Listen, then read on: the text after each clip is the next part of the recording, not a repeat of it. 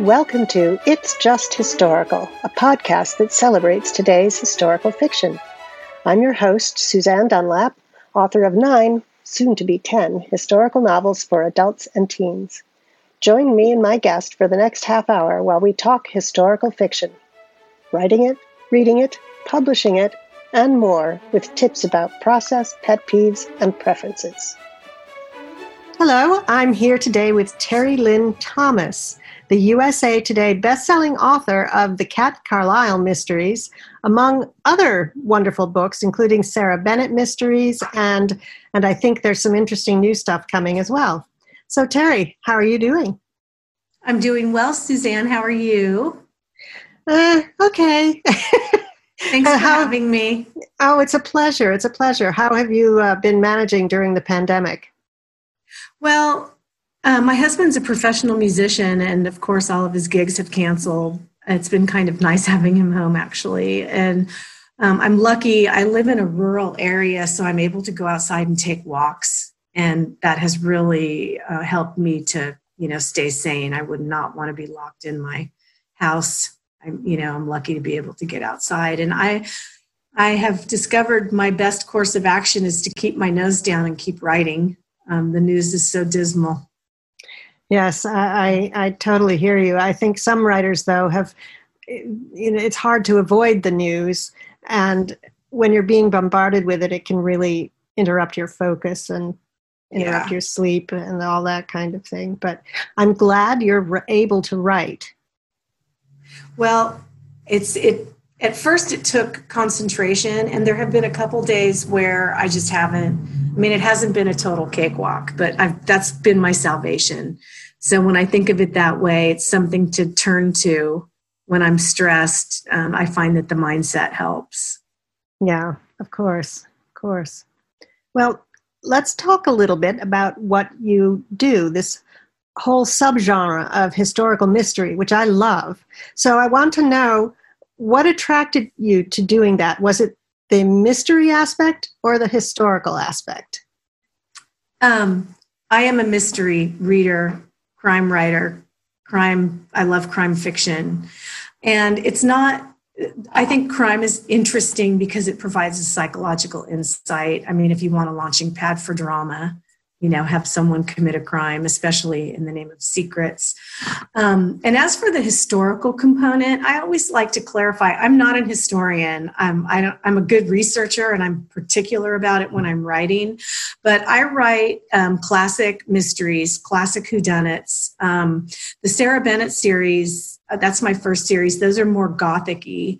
And those books are my silent nod to the great mysteries, Victoria Holt and Mary Stewart and Dorothy Eden and all those authors that we loved. And the books with the women running away from the castle in their nightgowns. I love those books. And around 2000, the year 2000, I started collecting them in used bookshops. I would find them, and I just loved reading them. They were just such a great escape.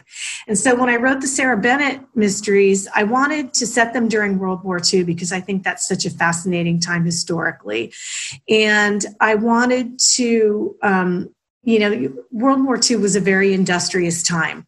Not only was the military doing what they do, but the citizens were very involved. They had victory gardens, and, they were so hands-on with the war. And I thought how interesting it would be to pop a medium who sees ghosts, kind of dreamy, into this time of industry and focus. And so those are the 3 Sarah Bennett mysteries. There's 3 books in that series. I wrote those in 2014, 15, and 16. And then the first Kat Carlisle book, Kat Carlisle is, it's a classic British whodunit. It's just happens to be set, the first book takes place in 1937. And I was just so fascinated to that time because, in 1937, England was headed to war and her people didn't know.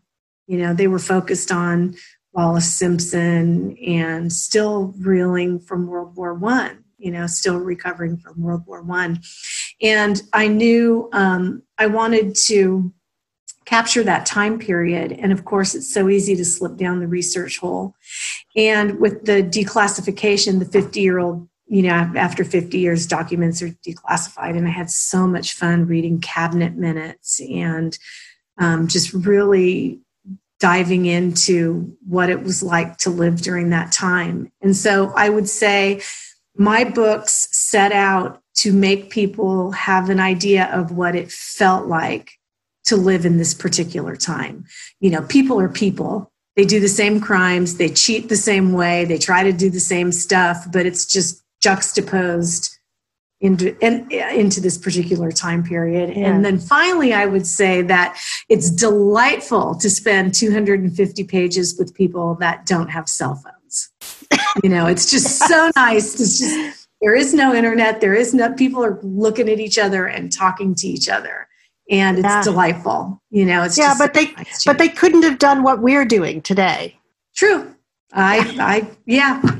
True. But then you see people walking down the street scrolling, and especially it breaks my heart when I see like a mom out with her kids and the kids are playing and she's on the phone. It's like, man, put your kids, look at your kids, It's just, I don't know. It'll be interesting to see what technology has done to us 30 years from now. Yeah, that's a whole other subject of conversation. No, it's fine. It's fine. I find myself pretty grateful most of the time, especially now, for the connectivity, for the internet, because especially as a historical novelist, the access to information that's good on the internet. And readers. And readers. Yeah. I mean, it's nice to be able to, connect with readers through social media and stuff. Yeah, awesome. Absolutely. Yeah, absolutely. You said something that sparked a question in my mind. And, I know what it was. It wasn't a question so much. It was that I don't think you need to be a historian to write historical fiction. In fact, I think that can be slightly detrimental because as a historian, you're looking for all the facts and wanting to keep things absolutely correct. And even though I'm a historian, I'm a music historian, consider myself a storyteller first and foremost. And I don't think, unless you do that, I don't think historical fiction works because historical is the modifier. Fiction. Right. I agree. And I always, people often ask about my research and what do I do? And I tell them I have a litany of things that I do. And at the end of the day, you want to forget that and sprinkle it in with you don't want to info dump. You don't want to alienate your readers with an info dump and a history lecture. So it's incumbent upon me as a storyteller to be sure and sprinkle my research in with the deft hand. I mean, that's the job. And it's hard, yes. Because you find such great stuff and you want to give it all to them when really it's about the story. It's not about the research. Yeah, and that's easier to do, I think, if your main characters are fictional, obviously. And I think it's much harder for those who are writing the sort of more biographical ones where people might pile on and say, you got this wrong. But I haven't had that experience myself, mainly because I'm writing about music history that is much more obscure in many ways. Right. But also, I tend to stick to fictional main characters, although not always. But yeah, so it's tricky. Yeah, it is tricky. So another thing is, of course, your World War II era mysteries all take place in England. Except the Sarah Bennett's. Those take place in San Francisco. Oh, okay. Sorry. I haven't read those, and I should because they sound fabulous. So that sort of answers my question. Although when you switched to having the Cat Carlyle one set in England, were you anxious at all about sort of adopting that setting as an American writer, or did it not even occur to you? It didn't even occur to me because I predominantly read British authors and I predominantly watch British television, and I have British beta readers who kept me in line. And it's funny because I think that they thought I was British when I submitted the first Cat book. I mean, people tell me my voice is authentically British, and that was so much fun. I'm such an Anglophile, and it was so much fun to hear that from readers, that my voice for those particular books was very British. And it was just, I had such a blast writing Cat Carlisle. The Sarah Bennett books are told in first person. And so the Cat books are told in third person. So it was just, it gave me so much more freedom to dive into different viewpoints. I have 3 or 4 viewpoint characters and story arcs, individual arcs in each of my mysteries. And that it's just that point of view change. And, one thing I want to mention that has surprised me and continues to surprise me is readers are phenomenally sophisticated. People that read a lot, and they expect a certain standard, I find. And I really make it a point when I sit down and write a sentence or a paragraph is like, oh, my readers aren't going to like that, and I can tell when I'm not doing what I need to do to make the people that read my stories happy, because at the end of the day, it's about the readers in my mind. That is so right. That is so right. And it pains me when I interact with sort of new writers, beginning writers, who say, oh, well, I don't really care about the reader. I'm just writing this for myself. And I'm like, yeah, if you ever want a stranger to read it, you're going to have to care about your readers. Right. But the other thing I did want to say is that I thought your voice was authentically English too. And I know because I lived in London for 10 years. Oh, I'm jealous. It was wonderful. I bet. both my daughters were born there. And it was a lovely period of my life with all of its headaches and heartaches and difficulties. But yeah, so I have a very highly attuned ear to the British in prose. So I didn't call you up about anything. Thank you. Yes. I appreciate that. And as I said, I'm not an historian, but I'm a meticulous researcher, and I am meticulous about accuracy. I do my very best to triple check anything that I have this, even if I know it, but I'm just going to double check it anyway. That's just how I roll. And I'm so grateful for my British beta readers, because they don't even find much, but like the shoulder on the road, when you pull off on the shoulder, they call it a lay-by. You pull off to the lay-by, and just, you're wearing a jumper and not a sweater, and you're having a biscuit, not a cookie, and just things like that, and it's so much fun to learn that. And it's really interesting. And I love I just love the British mannerism and colloquialisms, I guess, for lack of a better word. We've been binging the Great British Bake Off, just discovered it. Yes, that is so much fun. And they're so charming and kind. Yes. I'm sure, I know that there's crime over there, and like there is here, and I know I'm romanticizing it, but there's not, American reality TV. They make you tired, and they sabotage you, and they want drama, they want ratings, and then you turn on the Great British Bake Off, and they're helping each other and hugging each other. It's just a different vibe, and totally different. It's just a different vibe. Yeah, I agree. I don't watch those reality competition shows. For that reason, they're kind of depressing. But I like the reality shows where they help people, like Queer Eye, Yeah, I love that show. Yeah, exactly. My husband and I don't have a TV. Uh-huh. We stream on a computer. I like being able to put it away, because how the television is always the centerpiece of the room. Everything's arranged around the television, and we watch on a laptop, and then I fold it up and put it away, and I have a living room with no television in it. It's really cool. That's nice. I wish I could do that, but my significant other is a mediaholic, I guess you'd call him. But that's fine. Movies look great on that 60-inch screen. So I bet. So I have a question for you. Do you write on a desktop or a laptop? A laptop. I write on a laptop, and I write sitting in a chaise longue with my feet up. Oh, nice. I don't write at a desk. I don't know why. I do that too. Yeah? Because, did you spend a lot of your adult working life sitting at a desk? Oh, yes. And I have to say, as we were talking before we started about the fact that my life changed dramatically a little over a year ago when I lost my job, when the company I worked for closed its doors.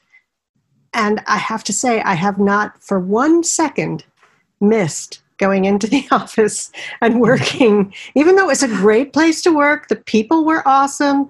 The work I did was useful. You know, I was working on the American Heart Association account and that kind of thing. But I don't miss it at all. We are so privileged to have the lives we have as writers. We are. And we can work anywhere. Yep. And since the pandemic, I've worn my yoga pants out. You know, it's like, oh, do I have to get dressed? You know, and I walk my dogs and I look at my husband. I'm like, it's 2:30. Can I put my pajamas on? You know, it's like, how embarrassing is that? But there's a true confession for you. Yeah, no, I hear it all over the place. So you're definitely not alone. And yeah, just to know that I'm not suffering financially the way so many people who can't do this are, it's kind of, it's humbling, to say the least. It is. I mean, we're close to retirement age. You know, my husband and I are close to retirement age. But I feel sorry for the kids, the middle school and high school kids, and all the things that they've missed out on. The seniors this past year that didn't have graduation, and then the socialization that kids need at these formidable years that they're missing out on. But I'm concerned that we're opening schools too early. I worry about it. Well, a lot of schools are backtracking now and saying, we thought we could do this, but maybe not. So, right. You know, we'll see. We'll see how it goes. Well, I live half a mile away from the Smith College campus. And you do? Wow. Yes. Beautiful neighborhood. Oh, it's gorgeous. I love it. And of course, because I'm an alum, I get to use their libraries, which are full of information and resources I can't get anywhere else. That's great. So you're embarking on a new series now, but it's not historical, right? That's correct. I am. I feel like the Sarah Bennett mysteries were my nod to Gothic mysteries, and my Kat Carlisle mysteries, which I may come back to at some point because I love Kat. They were my nod to the British mysteries that I love.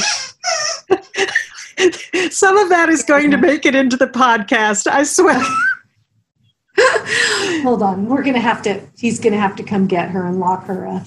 Can you come get her, please? You have to close the door, please. I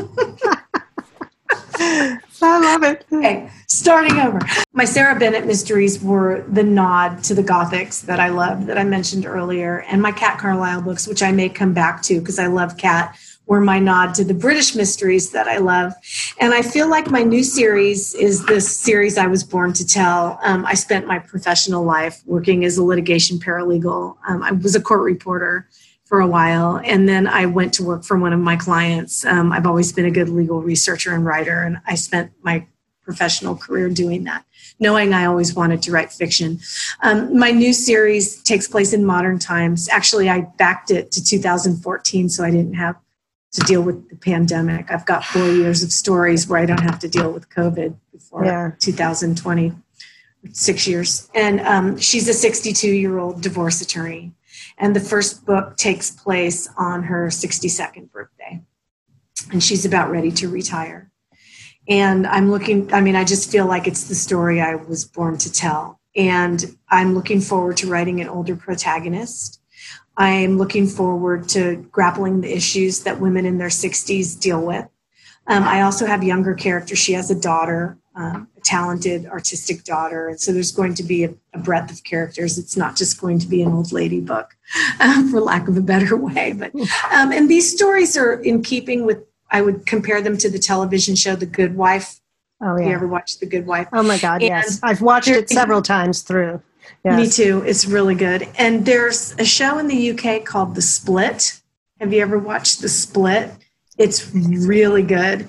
And so I kind of wanted to pull the components of those stories that I liked and write a series with, that I can use my legal background. And I've spent a lot of time in courtrooms, and I'm looking forward to the legal issue, writing the legal issues, but more importantly, I'm looking forward to grappling with what women of a certain age have to deal with.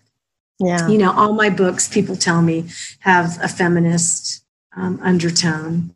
And I'm a woman, and I've lived my life seeing how women are marginalized and not paid fairly and hunted, you know, for lack of a better word. I mean, it's a little dramatic, but you know what I'm saying. Mm-hmm. And so those themes show up in my stories, you know, but you could substitute woman and feminism for racism and ageism and anyism that you want. But I'm all about justice, and I'm all about sunlight as disinfectant. And things like that, again, are a launching pad for conflict and drama. Yes, you know, to carry a 300-page novel. Yes, you know, which absolutely. Is important. Those sound really fun, and I read a lot of contemporary mysteries too. I've always loved them. I really love the idea of having older protagonists. As a person who has written many novels that center around teenage, late teenage, early 20s type of people as their main, women mainly as their main characters, I just read an arc of a book, and I'm interviewing the author tomorrow night. Her name is Finola Austin, and it's her debut novel, and it's called Bronte's Mistress. And it's about, yes, it's about Branwell. It's from the point of view, first person, of Branwell Bronte's mistress, who was much older. She was in her mid to late 40s when they were having an affair. And I love having that point of view as the main point of view with those concerns. And I'm really, so I applaud the idea of having older female protagonists. I think it's important. And older women tell me they feel invisible. Yeah. And, you know, and this idea that we're supposed to go broke looking young. And when I let my hair go gray about 5 years ago, I got mixed reviews. My husband was fine with it. And it's funny because women were my women friends. Some of my women friends were just like, you're going to look older. It's like, I am older. What's wrong? I can look, I'm cool. I'm okay with looking older. But I do notice people look at you and treat you a little bit differently. And it's interesting to me. And I intend on grappling with that in these books because it's a thing. Yes, it is. And it's also an interesting thing. Sorry, go ahead. I was just going to add that I watch a lot of British shows, and they have a different perspective of the older women than we do in America. In my opinion, watching these shows, older women are allowed to be older women. Yeah. They don't try to do something different. And I see older women in American, especially portrayed on American television, because you get the visual. You know, they're doing stuff to cling to that vestige of youth. You know, and they're always wearing high heels. Yes. Oh my God. This drives me nuts. Me too. Me too. Yeah, I gave those up a long time ago. They hurt my back. Oh, me too. It's all about comfort. And believe it or not, this is my natural hair color. It's pretty. You have a very nice. Love it. Yeah, we go gray late in our family because I'm 65. You're 65. You look great. Thank you. Thank you. But, it's that whole pressure. It's really difficult. And what I was going to say is I find it interesting, not just, I love that you're grappling with it in the contemporary sense, but also to grapple with it in a historical sense, in how older women in history were treated and what happened to them. And it's something that's been on my mind a lot lately as I'm working on this other book I told you about, which goes through her middle age, and she didn't live very long. She died at the age of 53, I think, or something. Wow. Yeah. But you always come up with these wonderful, obscure characters that are so cool. Like that are so, it's just like, how did you come up with that? It's just brilliant. Well, what's funny is that I don't know about you. I mean, I don't know if you're coming at it from a different direction, but with me, sometimes just the tiniest thing I stumble on in research, I'll just sort of say, ooh, that looks interesting. It's like a tapestry thread. Yes, exactly. And I'm then going it to pull this. Yeah, exactly. And I think I stumbled on someone else today whose thread I might pull in the future. I don't know yet. So neat. That's so neat. Yeah, I'm excited. But don't you just love this job? I just love this job. Yes, love it so much. I love it. And I'm also now working with other writers as a book coach, which is so gratifying. It's incredibly gratifying. I really love it. And I'm amazed at how well they do and how that I'm actually able to help them is, it's like, oh, I guess I said the right thing. I think it's really important. I'm writing, I can't believe I'm working on my 8th book. I'm getting ready to write my 8th book. My 7th book is being edited. And when I'm finished, I have a 3-book contract. And when I'm going to step away and do some studying, like I bought some books and I want to read them and break them down. It's important to have a beginner mind and have the mind of a student as an author. I think it's really important. That is such a good thing. It seems to me every person I've talked to has come up with another little sort of morsel that's really great. Nugget. Having the mind of a student while you're writing, and absolutely, because of course we have to let go of our works at a certain point. They just have to go, but that doesn't mean you can't keep trying to write better as you go along, and to acknowledge that it can always be better.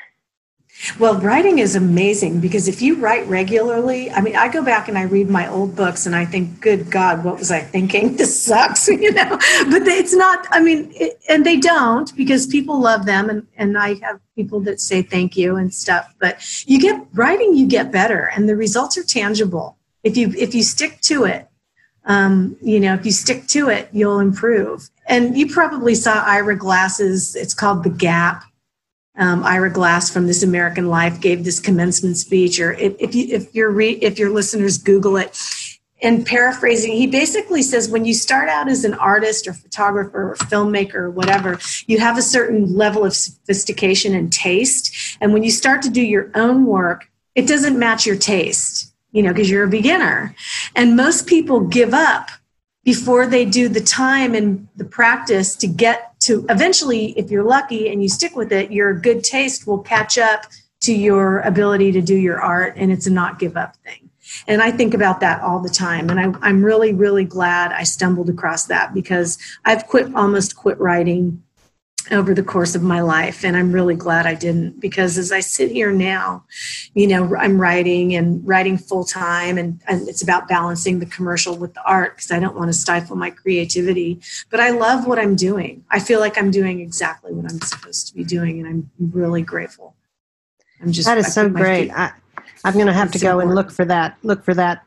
It's probably on YouTube. Ira Glass, The Gap. Ira Glass, The Gap. And if it's not on YouTube, you can find it, a written version. It's great. Changed my life. And that is so true. And as a person who's approaching her later life, I don't like to say I'm actually old yet, but no. to me, constantly learning is the key to staying young. I just want my brain to keep finding things out and figuring things out and things like that. And writing forces you to do that. You're figuring out a 3-act structure, and you're figuring out people that play a role in it, and it's putting a puzzle together. It's building a puzzle, putting it together, and then having someone else critique it, and then taking it apart and putting it back together again. It's stimulating. It's stimulating. Yes. And it's just satisfying, because if someone makes you mad, you can put them in a book and kill them. I don't think I've actually done that, but I have given characteristics of people I dislike to characters that are not my favorite characters. Right. That's sure. Kind of what I meant. I was just being dramatic. I know. But if you're writing murder mysteries, you can do that, right? Yeah, but it's a little harder in some other formats. But yeah. Yeah. Definitely. So is there anything I've neglected to ask you? Anything else you would like to say? No. If your listeners want to come to my website, terrylynthomas.com, and sign up for my mailing list. I send emails out when I have books on sale or a new release. And follow Suzanne and me on BookBub, because we like you to get emails when our books go on sale for 99 cents. You can get free discounted books on BookBub. So thank you so much, Terry. This has been a fabulous conversation. I'm so excited that I've had a chance to kind of get to know you, as we've been friends online for quite a while. But yeah, this is really awesome. Thank you so much, and best of luck with your new series too. Thank you so much for having me. I'm so excited for this. I can't wait to listen to your upcoming guests. What a great idea. I'm sure this will be successful. Thank you so much. Have a great day. You too.